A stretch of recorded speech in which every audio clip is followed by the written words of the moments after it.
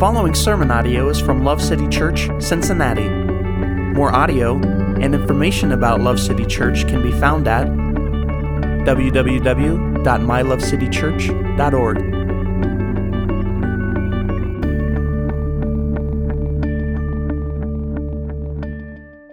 If you have a Bible with you, please turn to Psalm 25. If you don't have a Bible with you, we will have verses on the screens.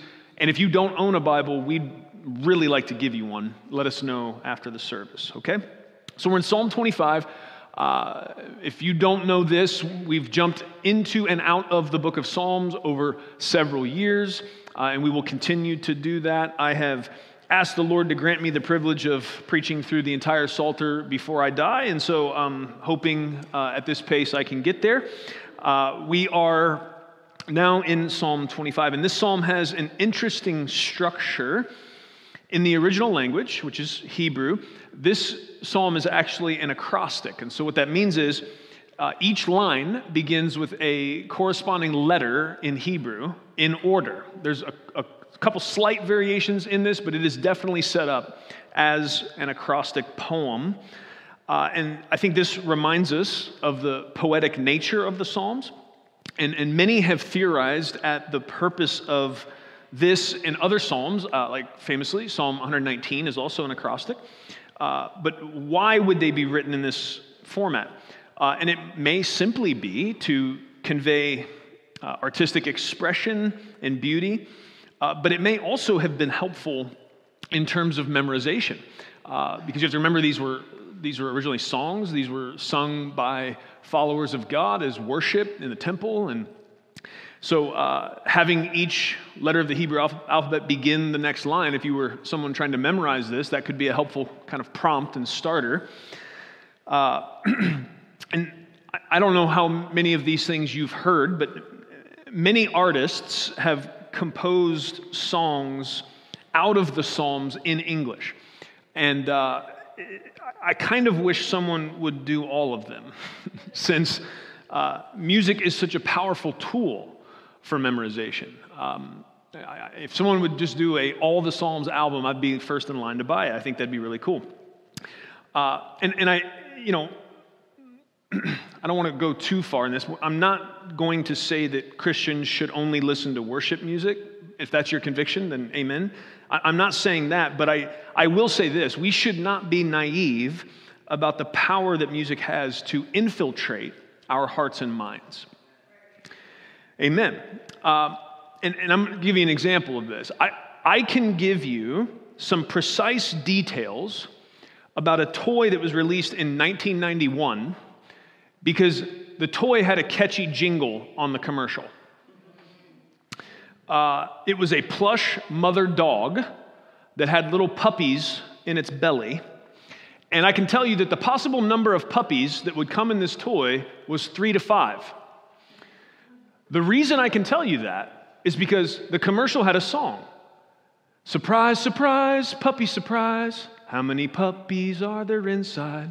It could be 3 or 4 or 5. That was 32 years ago.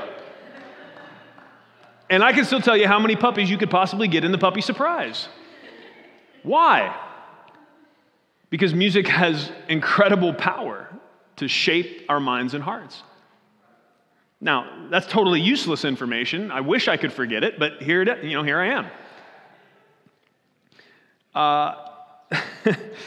And so if all the Psalms were songs in English, I would also say, we'd have the added benefit of joining with our ancestors in the faith throughout history and singing them. So there's 150 Psalms, so it might have to be a few albums, but I think someone should get to work on that, in my opinion. Okay, so just wanted to point out kind of the fact that God is creative, and the creativity of humans is a reflection of God's creativity. And so this is a poem, and these are songs, and they are meant to shape our worship and our prayers. And so I'm hoping they have that effect on us today. Okay, so let's read Psalm chapter 25 together, and we'll see what the Lord has for us here. Okay? It says, "To you, O Lord, I lift up my soul. O my God, in you I trust. Do not let me be ashamed. Do not let my enemies exult over me. Indeed, none of those who wait for you will be ashamed. Those who deal treacherously without cause will be ashamed. Make me know your ways, O Lord. Teach me your paths. Lead me in your truth and teach me. For you are the God of my salvation. For you I wait all the day. Remember, O Lord, your compassion and your loving kindness, for they have been from old. Do not remember the sins of my youth or my transgressions. According to your loving kindness, remember me. For your goodness' sake, O Lord. Good and upright is the Lord. Therefore, he instructs sinners in the way. He leads the humble in justice, and he teaches the humble his way. All the paths of the Lord are loving kindness and truth to those who keep his covenant and his testimonies. For your name's sake, O Lord, pardon my iniquity, for it is great.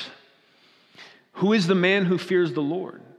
He will instruct him in the way he should choose. His soul will abide in prosperity, and his descendants will inherit the land. The secret of the Lord is for those who fear him.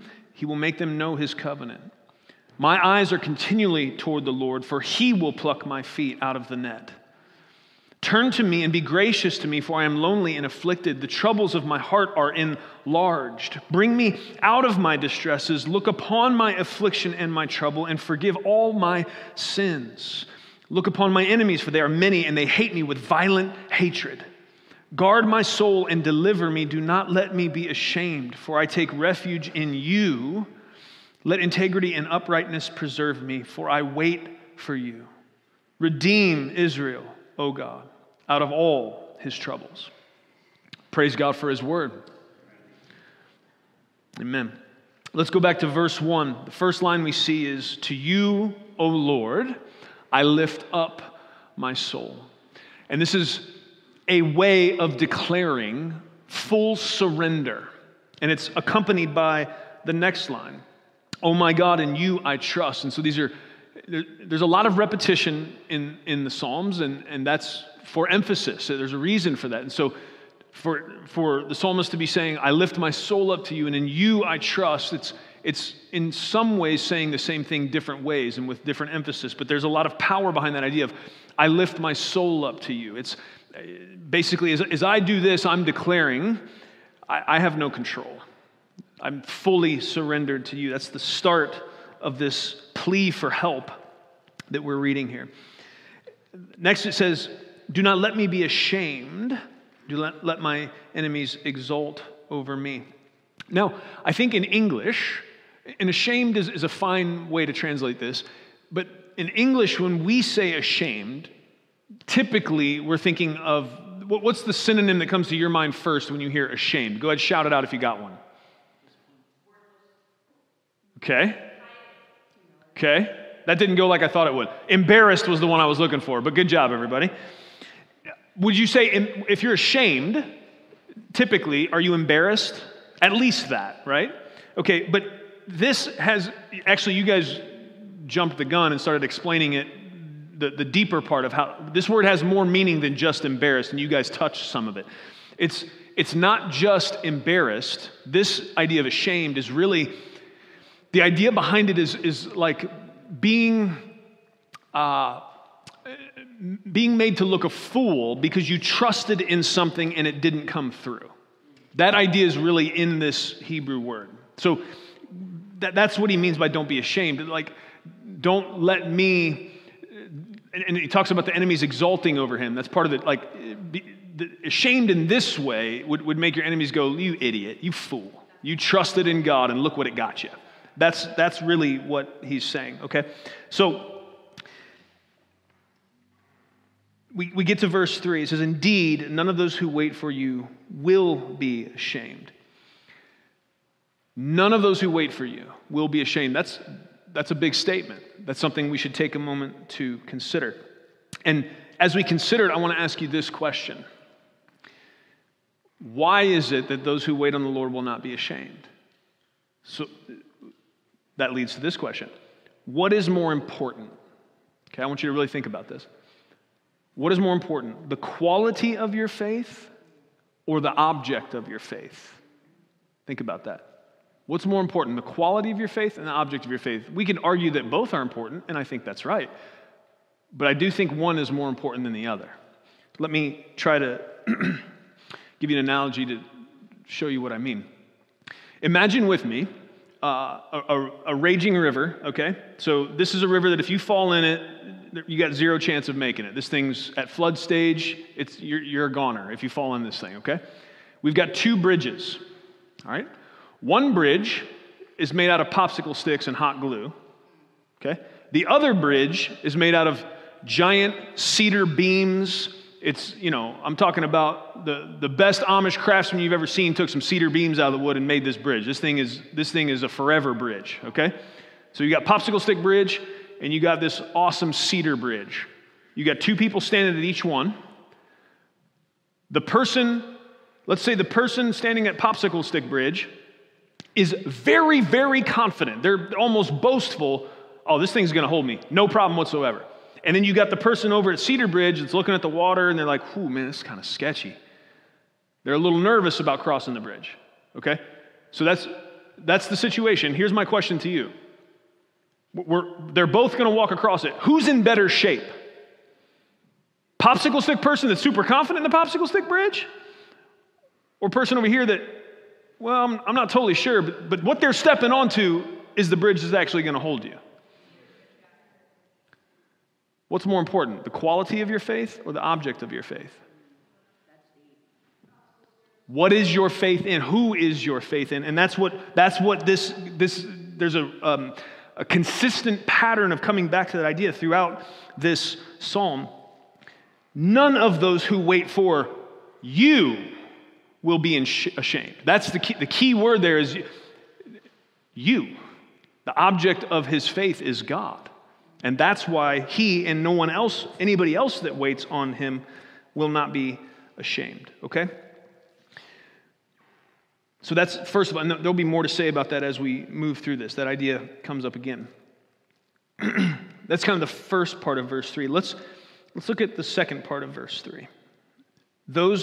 So none of those who wait for you, Lord, will be ashamed, but those who deal treacherously without cause, they will be ashamed.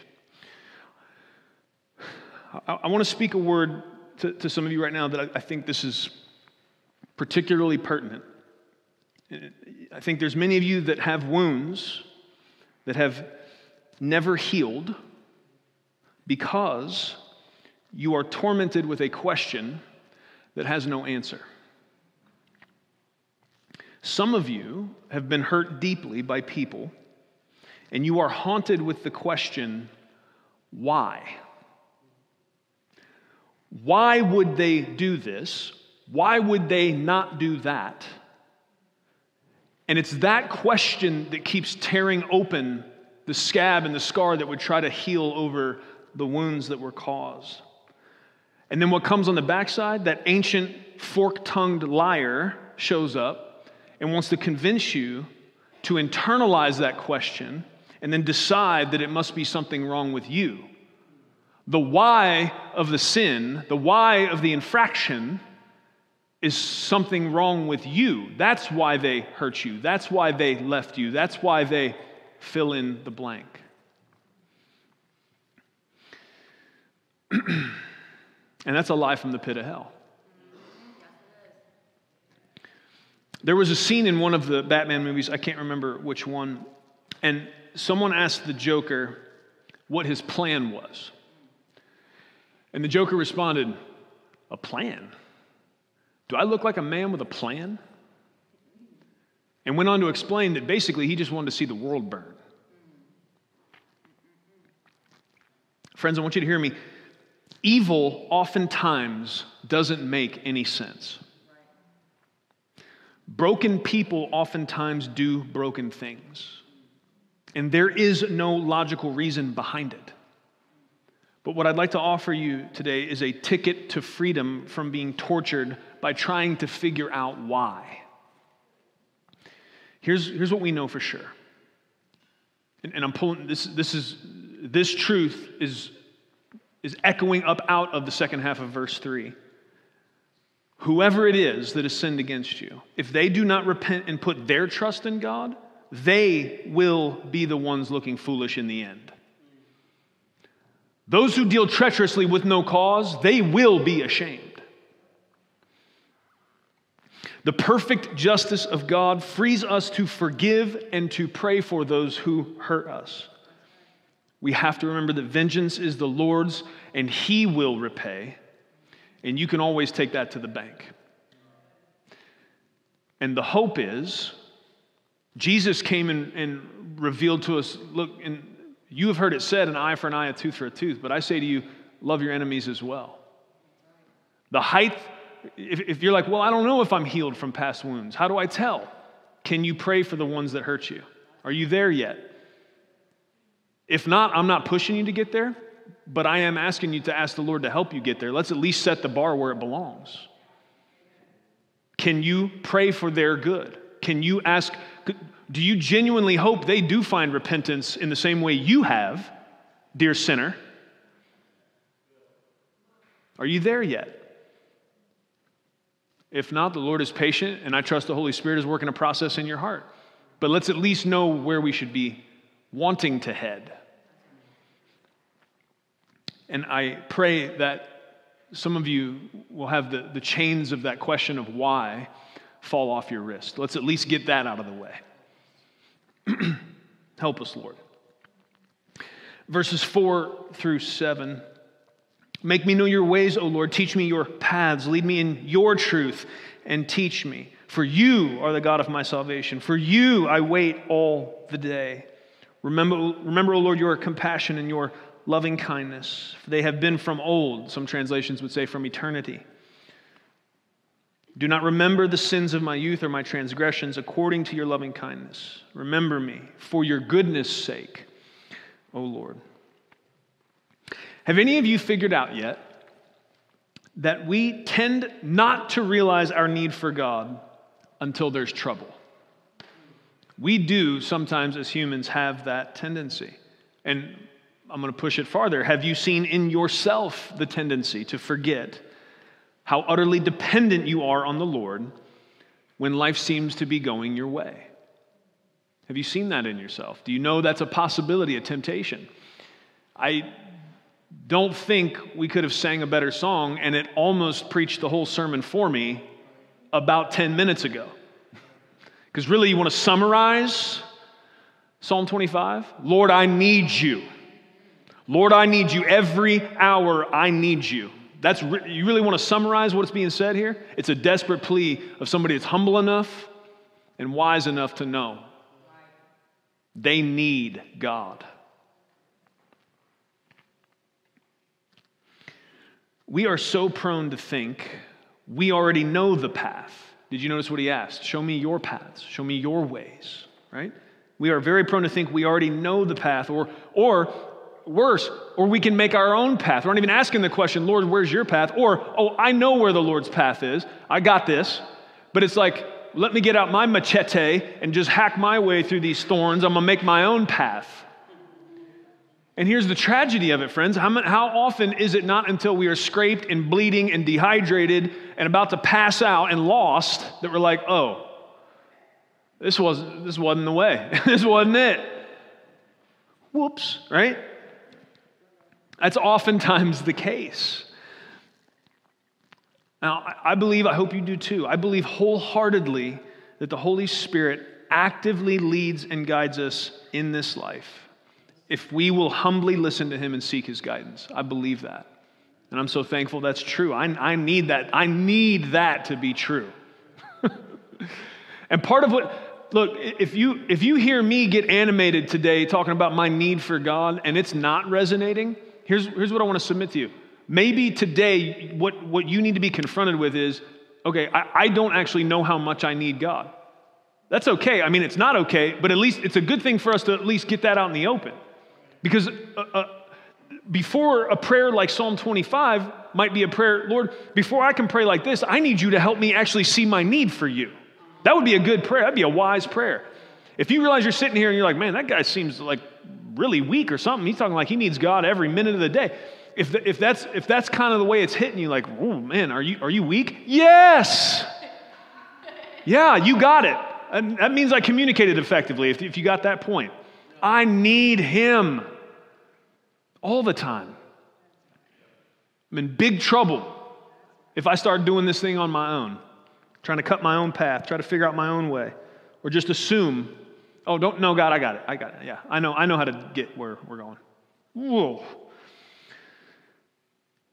We don't oftentimes in life, I don't think most of us are saying that to the Lord in a direct way, but our actions are conveying sometimes that message. I got this. Let's not do that. That's very dumb. Okay. So I do believe the Holy Spirit actively guides us, and we need that. But the language here really points us to ways and paths that are established. So part of what is being said here is, Lord, you have carved ways. In the language of this is almost this idea of like when wagons ride over muddy roads, many times you've got these deep worn ruts. There's no question this is the way the wagons go. Okay? And that's part of what is being asked for here is, Lord, show me those paths, the clear established paths that you've laid out. This is where I need to start, and that's where I need to go. So, because I get lost easy. I don't think I do get lost easy. Okay, we'll keep listening. We'll try to help you. We're not talking about your navigation skills here. And even though if I handed you all a map and dropped you in the woods, I think GPS has seriously impaired most of our ability to understand direction. Praise the Lord, that's got nothing to do with the Bible, so I'll just get off of that. But look at a map once in a while, would you, and see if you can get where you're going. It'd be good for you.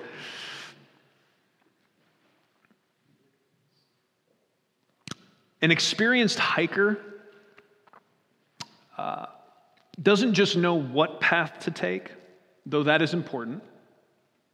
They also know what gear to bring and where to stop to rest and how far to try to push in a given day. And what I'm saying is when it says, Lord, show me your ways, show me your paths, I think of ways as kind of how we navigate and paths what we navigate. There is a path, but we also need to know the Lord's ways as we're moving through that path. So I need additional wisdom. It's not just about, can I see the direction to go? Because if you're an inexperienced hiker and you're going to jump out here on a multi-day hike, you're going to do 50 miles of the Appalachian Trail, say, you don't take the right gear out there, or you get out there and you think you're the biggest hiking monster that's ever lived, and I'm going to crush these 50 miles in one day. Well, guess what? Probably right around mile 18, they're going to find you laying down, okay? And hopefully you had a little trail mix in your pocket and you survived, but man, it could go bad for you. You need to know the Lord's ways and his paths, where to go, but also how to move, what to look out for, what are the dangers? How do I be prepared to move through a world that is broken as a result of sin, a world that is dark because of sin? Okay? And this plea from David that we're reading, it's a humble acknowledgement that he needs daily and continual guidance from the Lord. Daily and continual guidance from the Lord. And I just want to submit to you that this is a precious prayer to lift up to God. Lord, make me know your ways. Teach me your paths. To even say that, there's such beautiful humility in saying, Lord, teach me. In saying that, you're acknowledging, I don't know everything. And the Lord responds to that kind of humility. That is the way you come to God. He opposes the proud, but gives grace to the humble. And that idea is also going to be reinforced as we continue through here, as it should be, because it's so key to how it is we're meant to relate to God and to move through this life and to be a part of what he is doing in building his kingdom. Much of how the Holy Spirit teaches us the ways and paths of God is through the Word of God. And so I'm circling back now. There is this element in seeking the Holy Spirit's minute-by-minute guidance, and I believe he will do that for us, and I need that. But there is also this element in which much of how the Holy Spirit shows us the paths and teaches us the ways is by taking us to God's Word. These paths are worn and rutted. There are ways of the Lord that are always the same. There are ways to conduct ourselves as followers of God that are always the same. And it's from God's word that wisdom and that guidance comes. And so we need all of that. We need guidance in all those ways. And the Holy Spirit's never going to guide us into anything that is contrary to Scripture. Many times I have the question from people, well, how do I know? How do I know if this is the Lord leading me? How do I know if the first thing you do is whatever you think the Lord may be directing you to do, is you take it and you run it through the grid of the Word. That's going to be a lot harder for you to do the less word you know. The less of the Word of God that is written upon your heart, the more open you are to deception. It's really not that complicated of a concept, and yet sometimes we tend to miss it. Our hunger and our thirst for the Word, our desire to have more of this revealed truth of God written upon our hearts, it's sometimes lackluster. And I think that many times is because we couldn't honestly pray a prayer like Psalm 25 many days. We aren't honestly aware of how desperate we are in need of God's help and guidance on the day-to-day. We are often distracted, fickle, foolish even. Yeah, okay. All right. 3 of you know that you're foolish sometimes. The rest of you will keep working on it. We'll get there. Let's look at verse 5. Lead me in your truth and teach me, for you are the God of my salvation. For you I wait all the day. I know some of you, you'll get to these spots in your life and you're like, I don't know what to do. I feel stuck. I don't feel like the Lord is guiding me. I'm looking in the Word and I don't see clear direction. There's a fork in the road. I don't know which way to go. And there's this paralysis that can sometimes happen when people are feeling that way. I just don't know what to do. And what I would submit to you is this. Verse 5, where it says, for you I wait all of the day.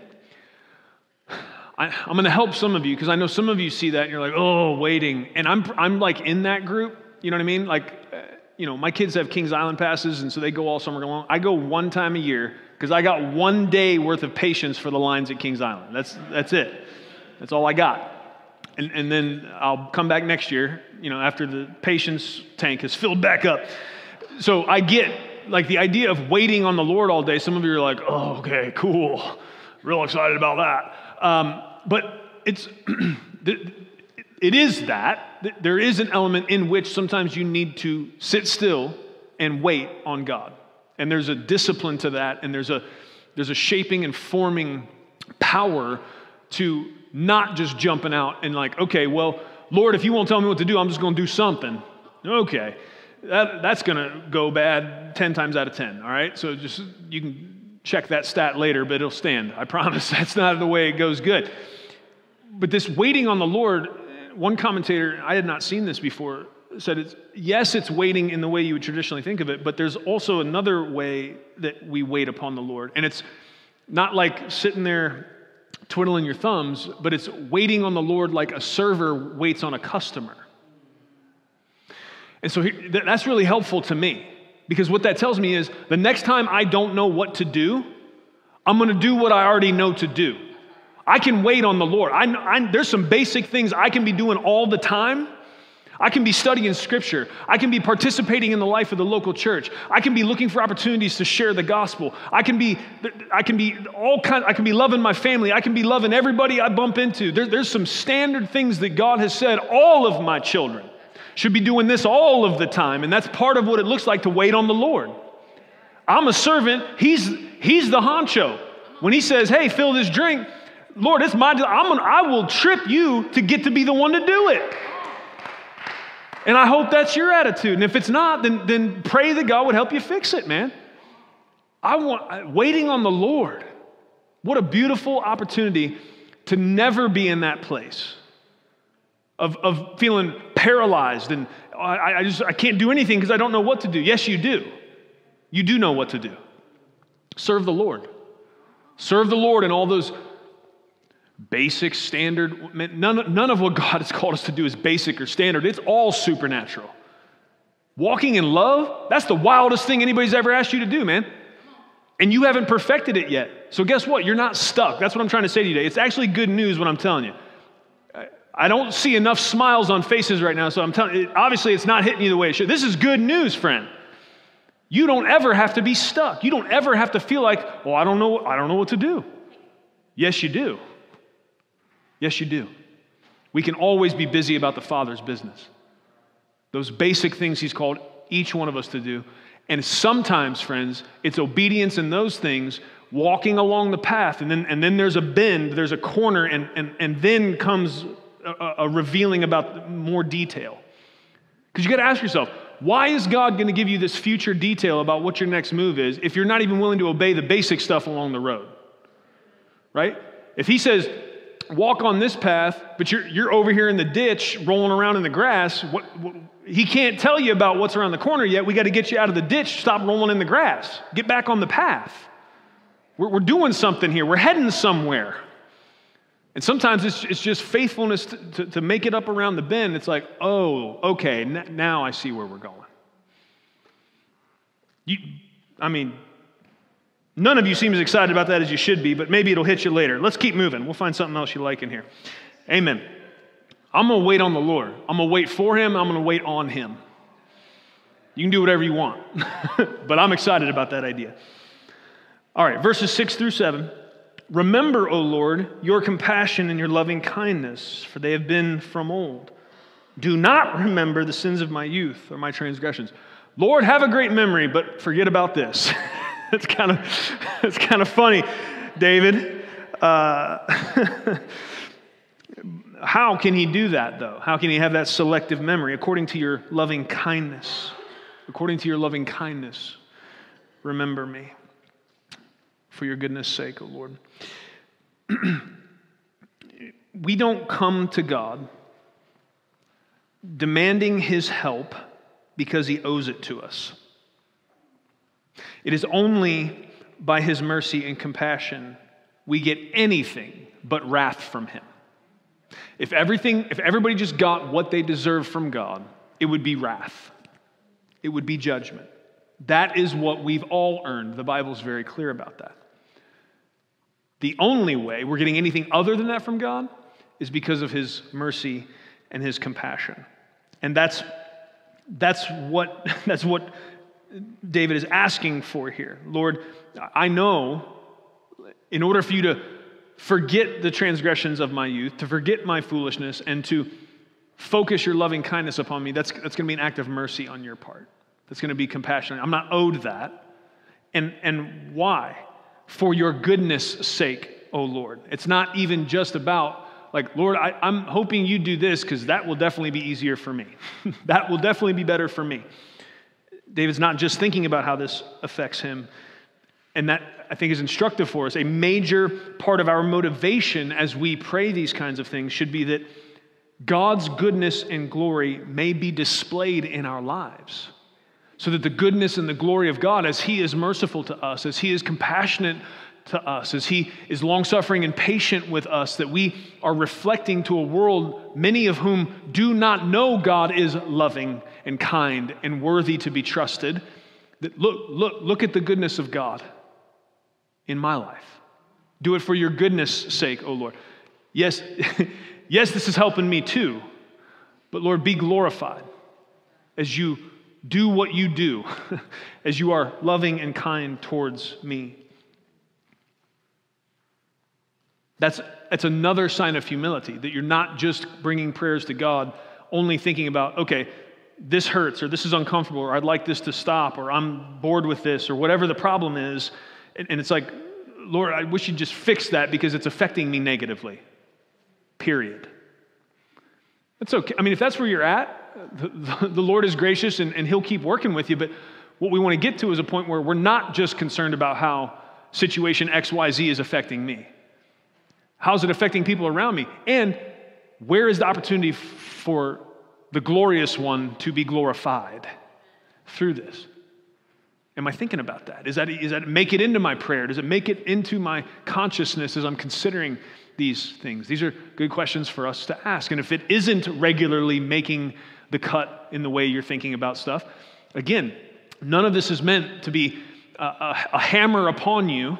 It's an encouragement. It's an invitation to a more beautiful way to think and to live and to thrive underneath the kingship of Christ. So I hope you feel invited, because it's all right here.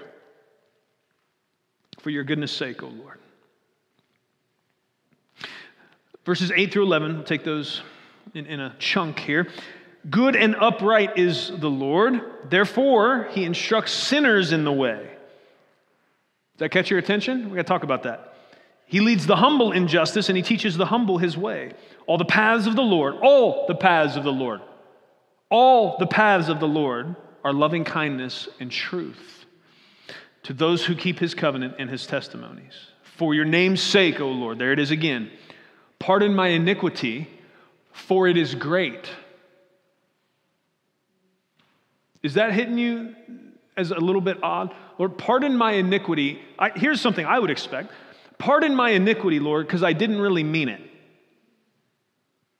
Pardon my iniquity, Lord, because it's not that bad. Pardon my iniquity, Lord. Pardon my iniquity, for it is great.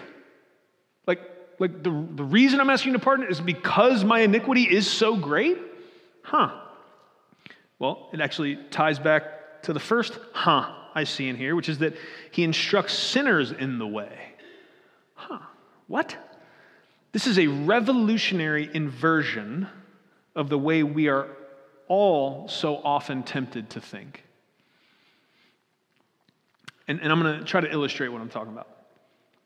How many times have you and I'm going to tell on myself all the way and give you details. You don't have to, but I'm just asking. Have you ever been tempted to try to deal with God this way? Lord, if you will just bail me out of this, I will fill in the blank. Have you ever come to God with a bargain? Lord, if you'll do this, if you'll make this happen, I promise I'll stop doing this or start doing this or be more consistent with this. Or nobody but me's ever even been tempted in that way? I'm going to have to tell on myself and be all alone? Okay, all right. It's a natural way to think. We live in a world where quid pro quo is kind of the way things go. You do something, you scratch my back, I'll scratch yours, right? You do good to me, I do good to you. So it makes natural sense to say, okay, God, like I'm in big trouble here. And here's what I'm saying, Lord, if you'll get me out of this one, I'll whatever the thing is, whatever you think your bargaining chip is. But even what we're betraying in that is this idea. I think God's willingness to have compassion on me is going to be based on my performance. Like, I'm going to get God to move on this because I'm promising him I'm going to do better on this thing that I'm not doing good at. Well, hold on, man. He said he instructs sinners in the way. I remember the last time I did this kind of bargain thing. It was many years ago. I'm not sure how many years, but I for sure was in my early 20s, so it was 15 years ago probably. And I was working in this house, and where your floor joists come and hit the basement wall, there's like a little spot up there, and oftentimes people will put insulation in there, trying to keep the cold out. And I reached up and grabbed this thing of pink insulation and pulled it out of the hole. And I learned something that day. There are tiny, tiny little granules of fiberglass in the insulation. And one of those tiny granules of fiberglass went directly into my eyeball. And I've been in the trades a long time, so I've had things in my eye. I was like, okay, this is inconvenient. So I'm trying to wash it out. I'm doing all the tricks, trying to think of sad movies so I can cry a little bit and try to wash it out, whatever. And nothing's working. I mean, so it's hours later, I go home, I'm filling sinks up, trying to open my eyes underneath, doing the whole, and it's like, it's fiberglass. So every time I close my eyelid, it's just scraping the mess out of my eyeball. And there's like this, I remember this point of desperation. Right? It's like, I don't think I can get this out. I'm just like, Lord, please, if you get this thing out of my eye, I will wear safety glasses forever. Like, I promise.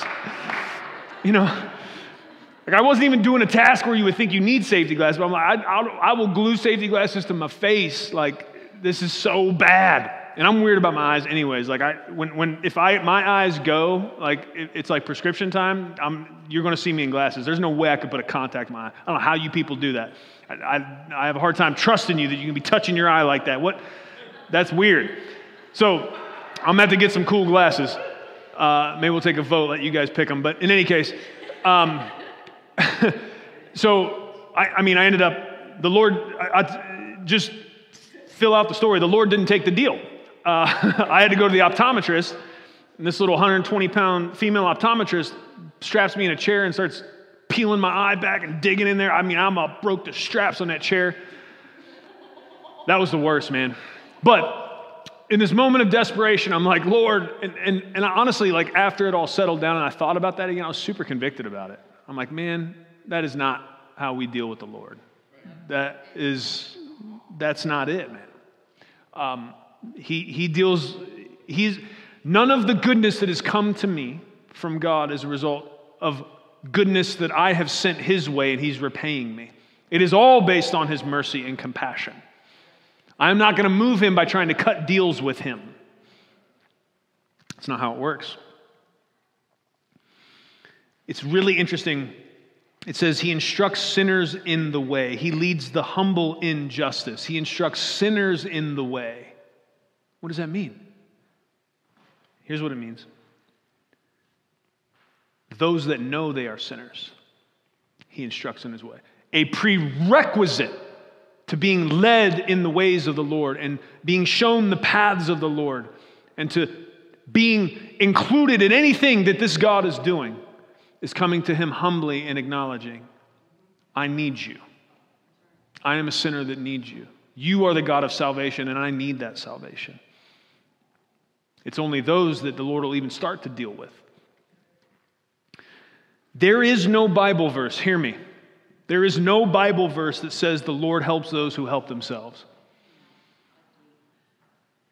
We like to say that, don't we?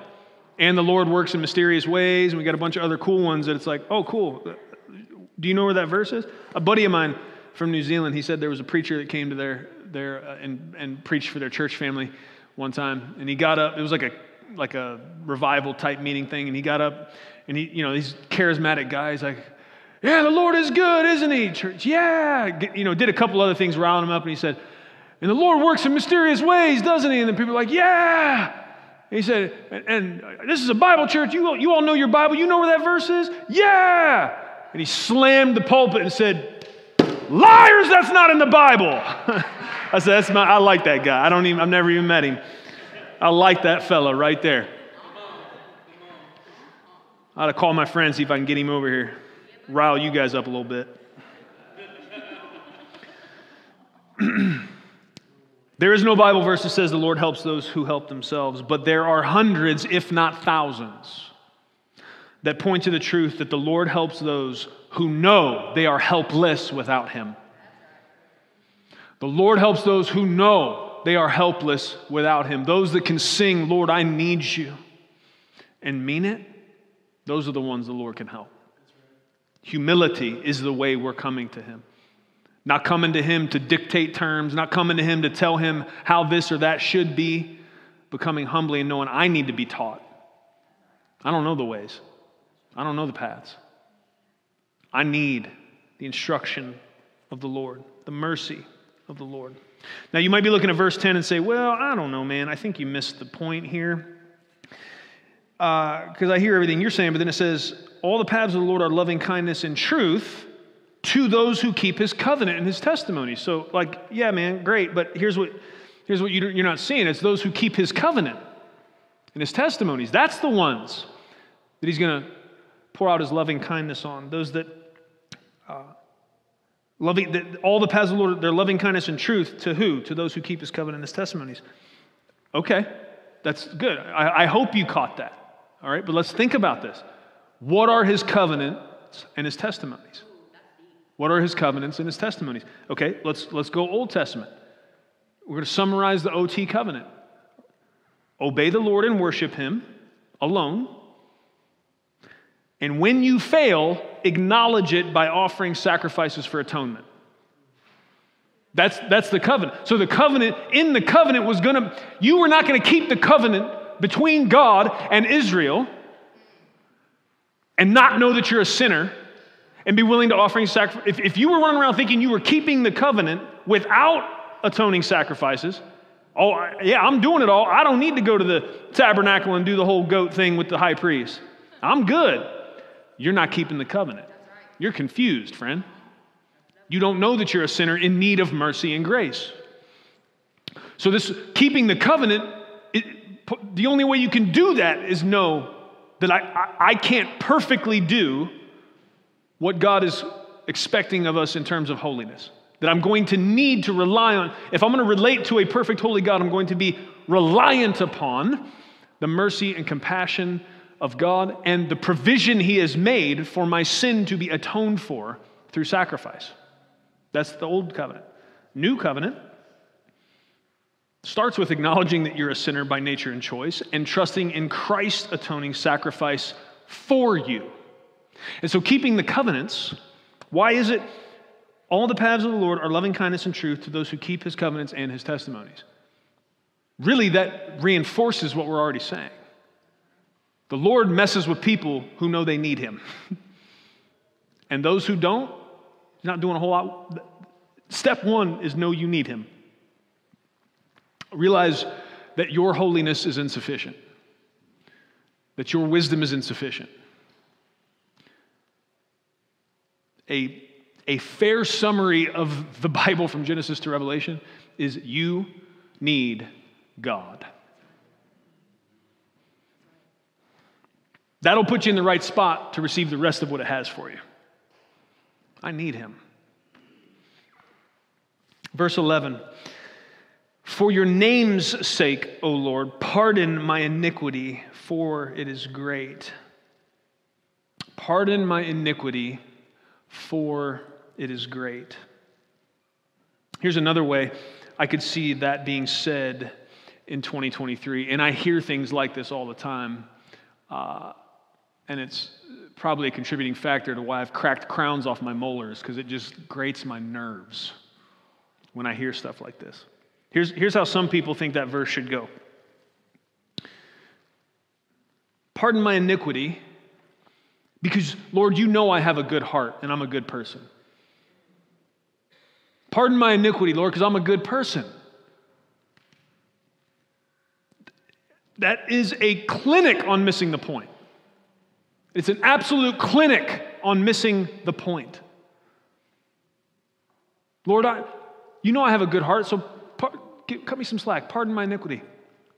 No, our iniquity is not pardoned until we will let go of that idea that I am somehow inherently good and worthy of what God has to offer in and of myself. Two wonders now that I confess, my worth and my unworthiness. This is the antinomous paradigm that we are placed in as Bible-believing Christians. And you can get off into one or the other. You can get to the point where you think what it means to relate to God is to only be able to ever grovel like this useless worm. But that won't work because there's so many scriptures that talk about you being raised up as royalty with Christ. But then some people will grab the raised up to royalty with Christ and forget the parts that the only reason I'm there is His mercy and compassion. You start to read some of those verses meant to lift you up and to place you in a proper understanding of your proximity and relationship to God, and for you to be encouraged by that. People start to get puffed up. Or you can be on the other side where all people focus on is the verses meant to keep us in a proper tension between these two truths, and end up feeling like somehow they are so unworthy that they cannot even access the compassion and the mercy of God. And these are two opposite errors. Satan likes to send deception into the world in pairs, opposite pairs. Because typically, because of the way you're wired, one or the other will get you. And the gospel being beat into our heads constantly is the only way we stay out of those twin errors that come in pairs and are always trying to pull us to the right and to the left. That's a helpful truth.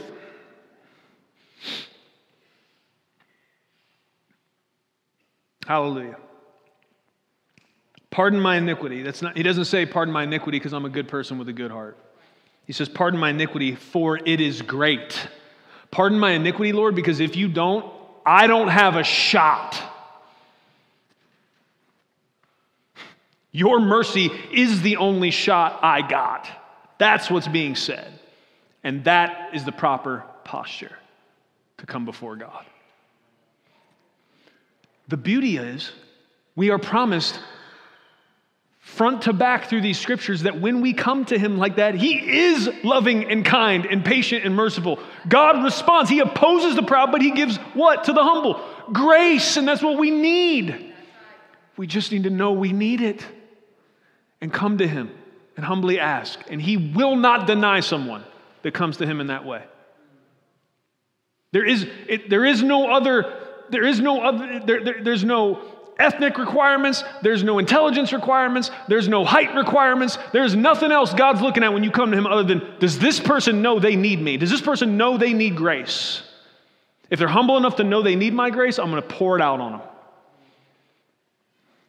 Man, I'm glad that's the requirement. Because if there was an intelligence cutoff, I'm sure I'd be out. Hallelujah. I just know I need him. I know I'm not smart enough to do this on my own. I know I don't have all the wisdom. I need the Lord. Verse 12. Who is the man who fears the Lord? He will instruct him in the way he should choose. Only, here's what that's saying. It's pretty self-explanatory, but only those who respect and revere the Lord will be able to receive his guidance. It is only those who have a healthy respect and reverence for God that are going to be able to hear and to understand and to obey what it is he's guiding us in. The fear of the Lord is the beginning of wisdom. Verse 13, his soul will abide in prosperity, and his descendants will inherit the land. Let me read that again. His soul will abide in prosperity, and his descendants will inherit the land. Here's a fun question. This is a good stare at yourself in the bathroom mirror and ask it question. How do you define prosperity? And I don't want you to try to be super spiritual right now and anticipate the right answer. I want you to be really honest with yourself and with the Lord. If all I did was walk in a room and scream the word prosperity, what's the first thing that comes to your mind? And it's either, all that.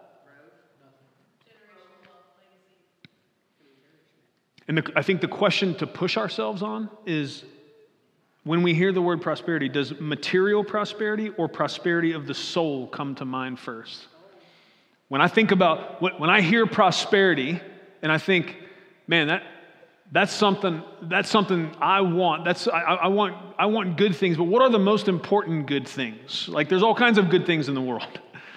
But what comes first? What hits my frame first when I hear that idea? Because what we see here is that he says his soul will abide in prosperity.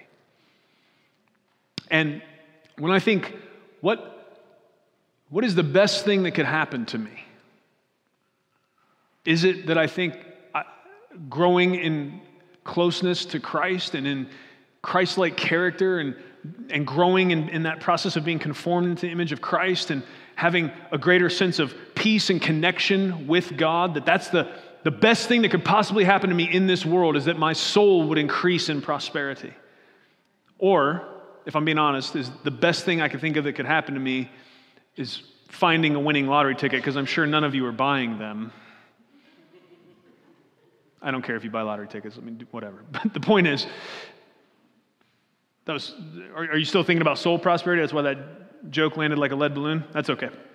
I'll try another one in a minute. It'll probably hit. That's a really good question to ask yourself. What comes to mind first?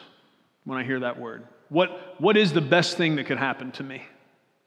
Do I think of it in the realm of growing in spiritual maturity and in closeness to Christ? Is the best thing that could happen to me in my life that I be more like Jesus tomorrow in a real way than today? Or is there some other thing that, if I'm being honest, like, yeah, I'd be a lot more excited if that happened? Maybe you find a bag of jewels or something, like if you're too freaked out by the lottery thing. What is it, right? What material blessing could come your way?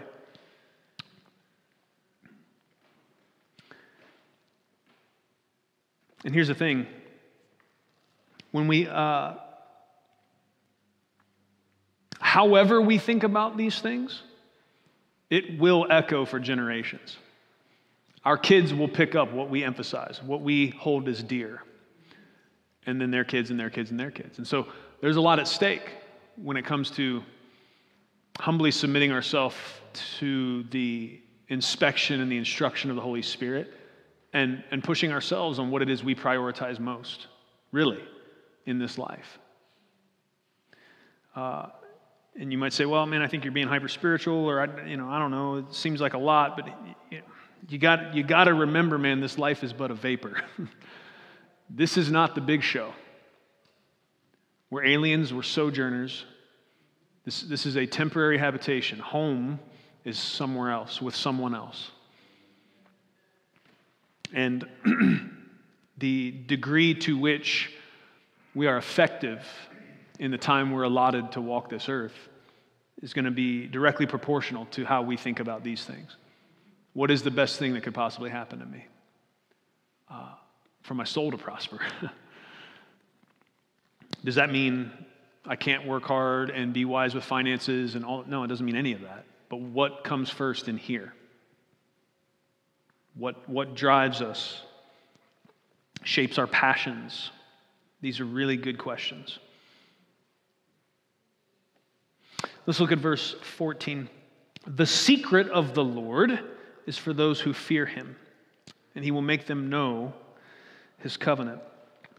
This idea of the secret of the Lord in the language is kind of contained this idea. It's like being in the Lord's inner circle. The secret of the Lord. Some have even said that the secret of the Lord here could be translated friendship with the Lord. So the idea is closeness and this kind of confidence. The Lord can deal with you much like he dealt with Abraham. Think about that. Like Abraham, God dealt with Abraham like a friend. God came and spoke to Abraham. God told Abraham things nobody else knew. I'm going to come and give you a descendant, and that descendant, eventually, all the families of the earth are going to be blessed through this seed of your family. This was inner circle type stuff. God didn't get on the earth-wide megaphone and say, attention everyone, I'm going to use Abraham and his family to bless the entire earth. No, he just spoke to Abraham. Because Abraham was called righteous for what? His faith in God. Abraham was in a place of knowing he needed God and a willingness to believe God, take him at his word. Even when what God was saying sounded plug nuts. Because remember, when Abraham got this word, he was childless and old. And God comes and gives this promise that is predicated on a baby being born from him and his old wife. So that's tough. But the secret of the Lord is for those who fear him. Abraham had a reverence and a respect for God, trusted him, and he will make them know his covenant. The deep secrets of the Lord are really contained within the beauty of his covenant. Peter said that angels still long to look into the beauty of the gospel.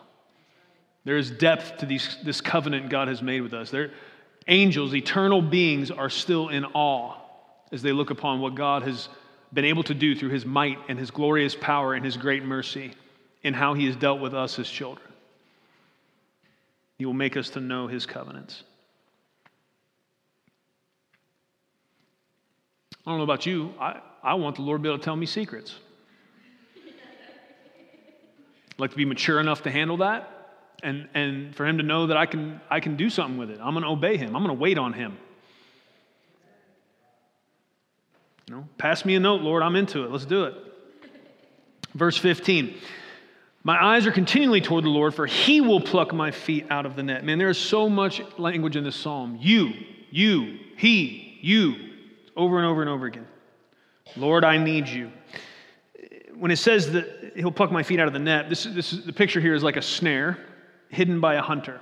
Okay? And really what David's acknowledging here is, it acknowledges that our best bet is to keep our eyes up and fixed upon the Lord, because we could stare at our feet all day long and we will still get tangled up in the net. That's right. If we're like, okay, I need to be the one looking out for the danger. I need to be the one that's going to see the thing. If we're looking down, doing things in our own strength, oh, look at that pile of leaves. I'm going to walk through that. Boom, I'm in the net. But if my eyes are upon, if my trust is in him, if my dependence is upon him, then even if I'm walking and then that fowler's net grabs my feet, guess what? The Lord's like, here you go, son. Keep going. I got you. Is your trust in you or is your trust in him? That's really the bottom line of that verse. That's a great question for me to ask myself, Pastor Vince. Thank you for proposing it. You are welcome. I'm glad you saw that. That's really good. Verses 16 and 17. Turn to me and be gracious to me, for I am lonely and afflicted. The troubles of my heart are enlarged. Bring me out of my distresses. This is one of those places, guys, every time we come back to the Psalms, I know I beat this drum, but I can't help it because I am so thankful for the honesty of the Psalms. This is not sugarcoated, man. Turn to me and be gracious to me, for I am lonely and afflicted. David doesn't think it's a bad faith statement to tell the Lord how he actually feels. I'm lonely, Lord. I'm afflicted. What else? The troubles of my heart are enlarged. This is real language. This is him being really honest with the Lord about what it is. Where am I at? And he's not afraid to be truthful with the Lord about that. And it comes with this, again, this request, bring me out of my distresses. Verse 18, look upon my affliction and trouble and forgive all my sins. It's interesting as he's pouring his heart out about how much struggle there is. And of course, we've seen mentioned here, and it's common throughout the Psalms, this mention of enemies. But I so much appreciate verse 18. At the end of kind of this series, 16 through 18, of talking about how hard things are, look upon my affliction and my trouble and forgive all my sins. There's this refusal by the psalmist to act like all the problems, or even the biggest problems, are out there. I'm lonely, I'm afflicted, I'm struggling. I've got enemies that they want to do bad things. But Lord, also forgive my sins, because some of my despondency might be sinful. Some of my despondency might be a lack of trust in you. But also, there's the biggest problem I have is not external enemies. The biggest problem I have is my own sin. He caps off the series there with forgive all my sins. And it's not like a one-off where he just threw it in, because we're only a couple verses down from pardon my iniquity, for it is great.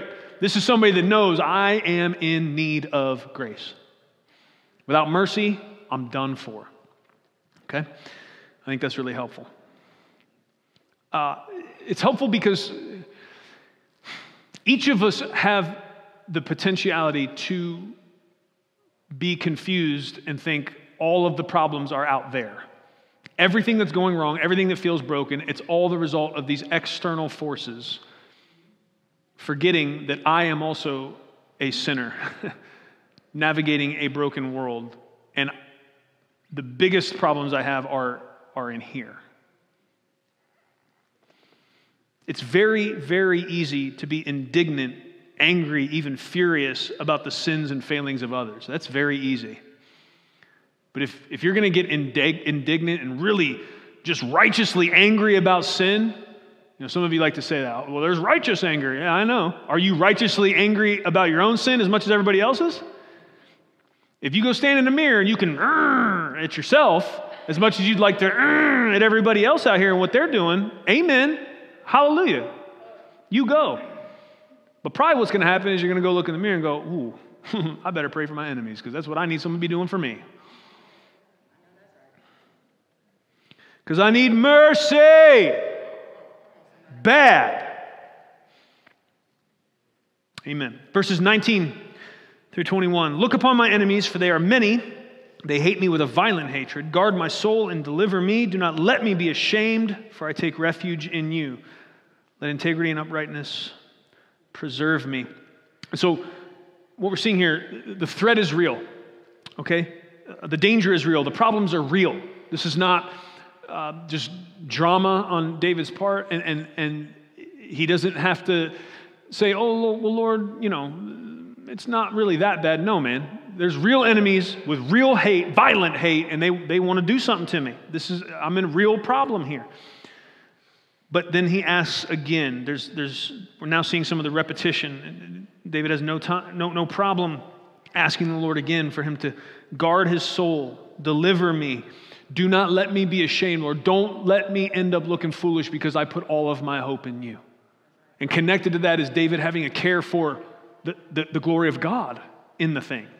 Lord, it's not just about me not getting overtaken by these enemies. It's also about I'm with you and you're with me and people are watching. So don't let these enemies exalt, Lord. Don't let me be ashamed because I put my trust in you. What we're seeing there is a genuine care for the glory of God in the midst of a very, very hard thing. And that's instructive in and of itself, right? Because oftentimes when we're in very hard things, all we're thinking about is the very hard thing and how it feels to me. I'm not thinking about, Lord, I really could use your help. I do need deliverance. This is hard and pressurized and I'm struggling. But Lord, I also at least I'm having a thought of your glory in all of this, of your goodness being reflected as you are faithful in this situation. Don't let me be ashamed, Lord, for I take refuge in you. And that's the question. Why? Why guard my soul, deliver me, do not let me be ashamed? Why do I have any hope that that's possible? That in a situation this dire, this difficult, this hard, how could I possibly even ask to not be ashamed? How can I ask for this positive outcome? Why? Well, it's because, again, he says, I take refuge in you. That being the key word. I take refuge. You can take refuge in a lot of things. You can go try to find refuge in a lot of places. But when you take refuge in him, you have reason to pray bold prayers like this and believe that they'll be answered. He says, I take refuge in you. I wait for you. You, the operative word. You can wait on a lot of things, but when you wait on him and you wait for him, you'll not be ashamed. Again, it's a repeat of that idea we talked about earlier with the two bridges. It's the object of his faith. That's where the hope lies. It's not in David's ability to wait. It's not in David's ability to hope. That's because he could wait and hope in the wrong things, you understand. The object of where the waiting and the hoping and the faith is being placed, that's why we've got any chance of this going well. Because he is mighty and he is good and he does not fail and he does not disappoint. He does not. Those who wait on him will not be ashamed, period. Cash that one in. You can count on it.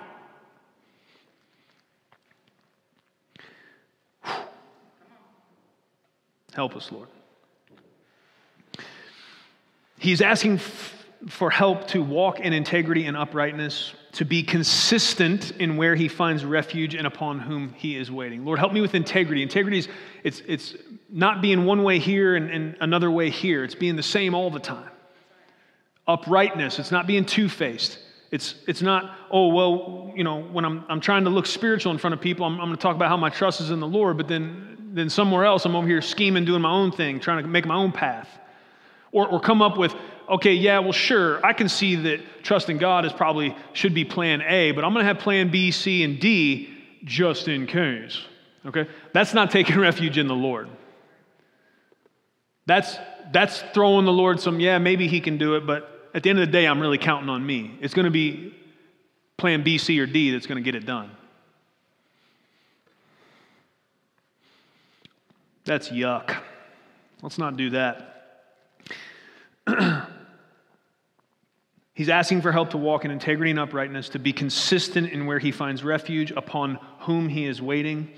I would say this to you, friends. I genuinely believe that the man who cried out to Jesus, Lord, I believe, help my unbelief, I think that man was familiar with the Psalms, and probably particularly Psalm 25.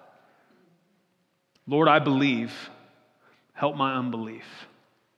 Because even in this, I'm challenged in Psalm 25, not just to pray like this, but to pray ahead of this. Lord, help me to pray like that. Help me to get to the place where I'm thinking right so that I can pray these kind of prayers. I could sing this kind of a song and have integrity in my heart as I do it. I'm waiting on you and for you. My refuge is in you. I've got one shot. It's you, and I really actually believe that. And I'm going to walk accordingly and place my hope accordingly. Verse 22, this is the end. It says, redeem Israel, O God, out of all his troubles. There is incredible power in caring about and praying for others in the midst of your own struggles. We've already seen throughout this prayer, David has a concern for the glory of God in the midst of this very real, dangerous, hard situation. He's not just thinking about saving his own skin. He's thinking about, every time he says, Lord, don't let me be ashamed, it's really, Lord, don't let us be ashamed. Don't let your faithfulness be brought into question over this situation. Let's let these enemies that deal treacherously for no reason, let's let them be ashamed, and let's let everyone see one more time what happens when you come up against the God of Israel. Let's do it again, Lord. Because you've done it so many times. Red Sea, Jericho, pick a battle. There's incredible power in not just caring about how you feel and how this is affecting you and getting hyper-focused with tunnel vision about that. Caring about how me walking in uprightness and integrity by the power of the Spirit, by God's compassionate mercy upon me, by his indwelling, strengthening, not by my own strength, but walking in that uprightness and integrity, how that's going to reflect upon the Lord, but also caring about the fact that I'm not getting pulled into these places where I'm now of no use to anybody else. David's not only thinking about the glory of God, he's also thinking about the welfare of Israel, the people of God. He's not just super focused on how bummed he is about what's going on. And there's power in that, praying for others in the midst of your own struggles. David is not just thinking about hard things, he's got the people of God in view.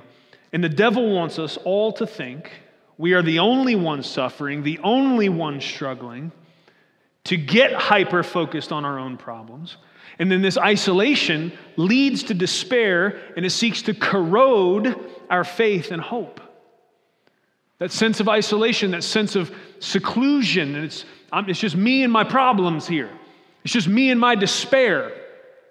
Well, dear friend, just try open up your eyes, look right and left. You'll find some more need and despair and people that could use the merciful compassion and power of God. Everywhere. All the time.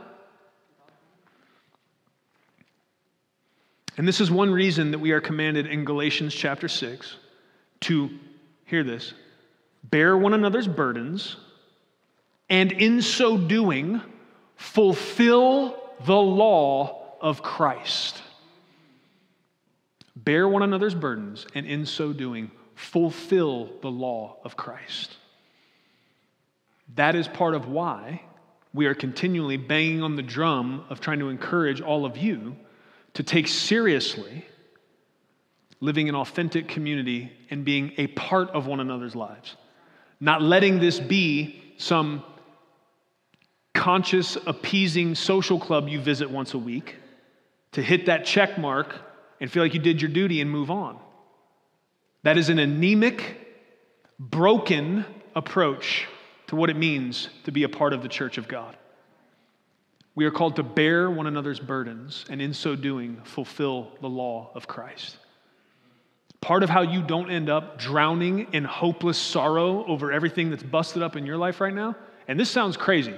Some of you are going to be like, I don't believe that right now in this moment, and we're just going to have to ask the Lord to help you see it. But this is a counterintuitive truth.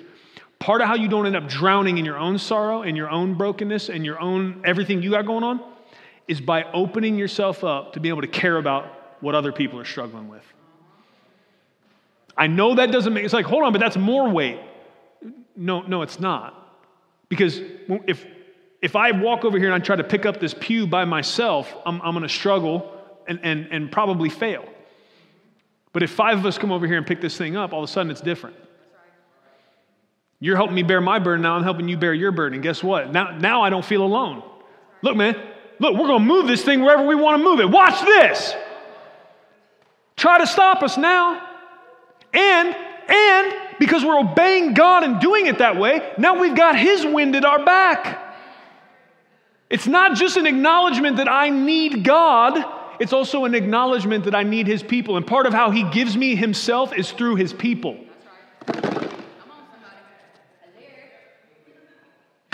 Did we get that? Did someone write that down? Someone write that down. Woo! Bear one another's burdens, and in so doing, fulfill the law of Christ. I don't know what to do. Yes, you do.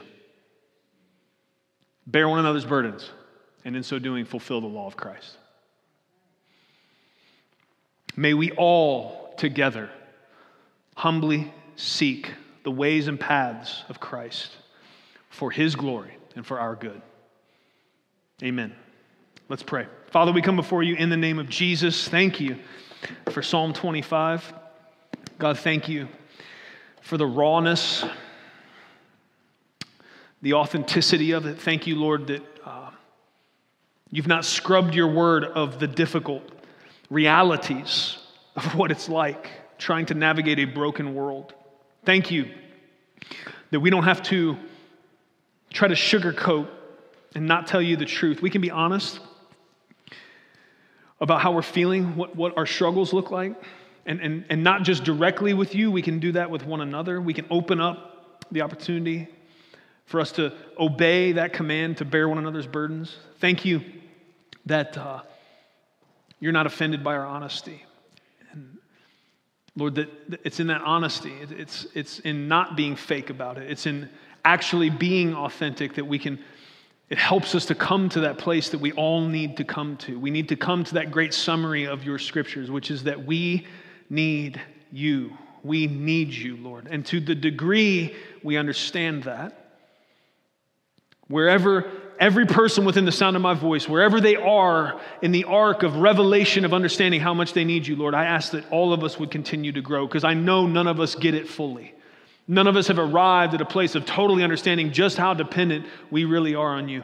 And even if there's been moments where we've grabbed at the hem of that truth and we've started to pull it, we tend to not stay there. There's this back and forth. And not just to the degree we believe it, but how we walk it out. And Lord, we ask for your help. Help us to walk with integrity and uprightness. Help us to be the same all the time. Help us to, in all things and in all ways, acknowledge our need for you. We are sinners that need a Savior. We are broken and we need a healer. We are people that need to be restored, and we need power from outside of ourselves to accomplish anything worth accomplishing. We need you. We were made for you, and us disconnected from you makes no sense whatsoever. And so, God, I ask that these truths would be driven deep into our hearts, and that we can live in light of them. For your glory, Master, help us not be ashamed. In Jesus' name, amen. Thank you for listening to audio from Love City Church, located in Cincinnati, Ohio. Feel free to make copies of this message to give to others, but please do not charge for those copies or alter the content in any way without permission. To give or find out more about Love City Church, visit www.mylovecitychurch.org.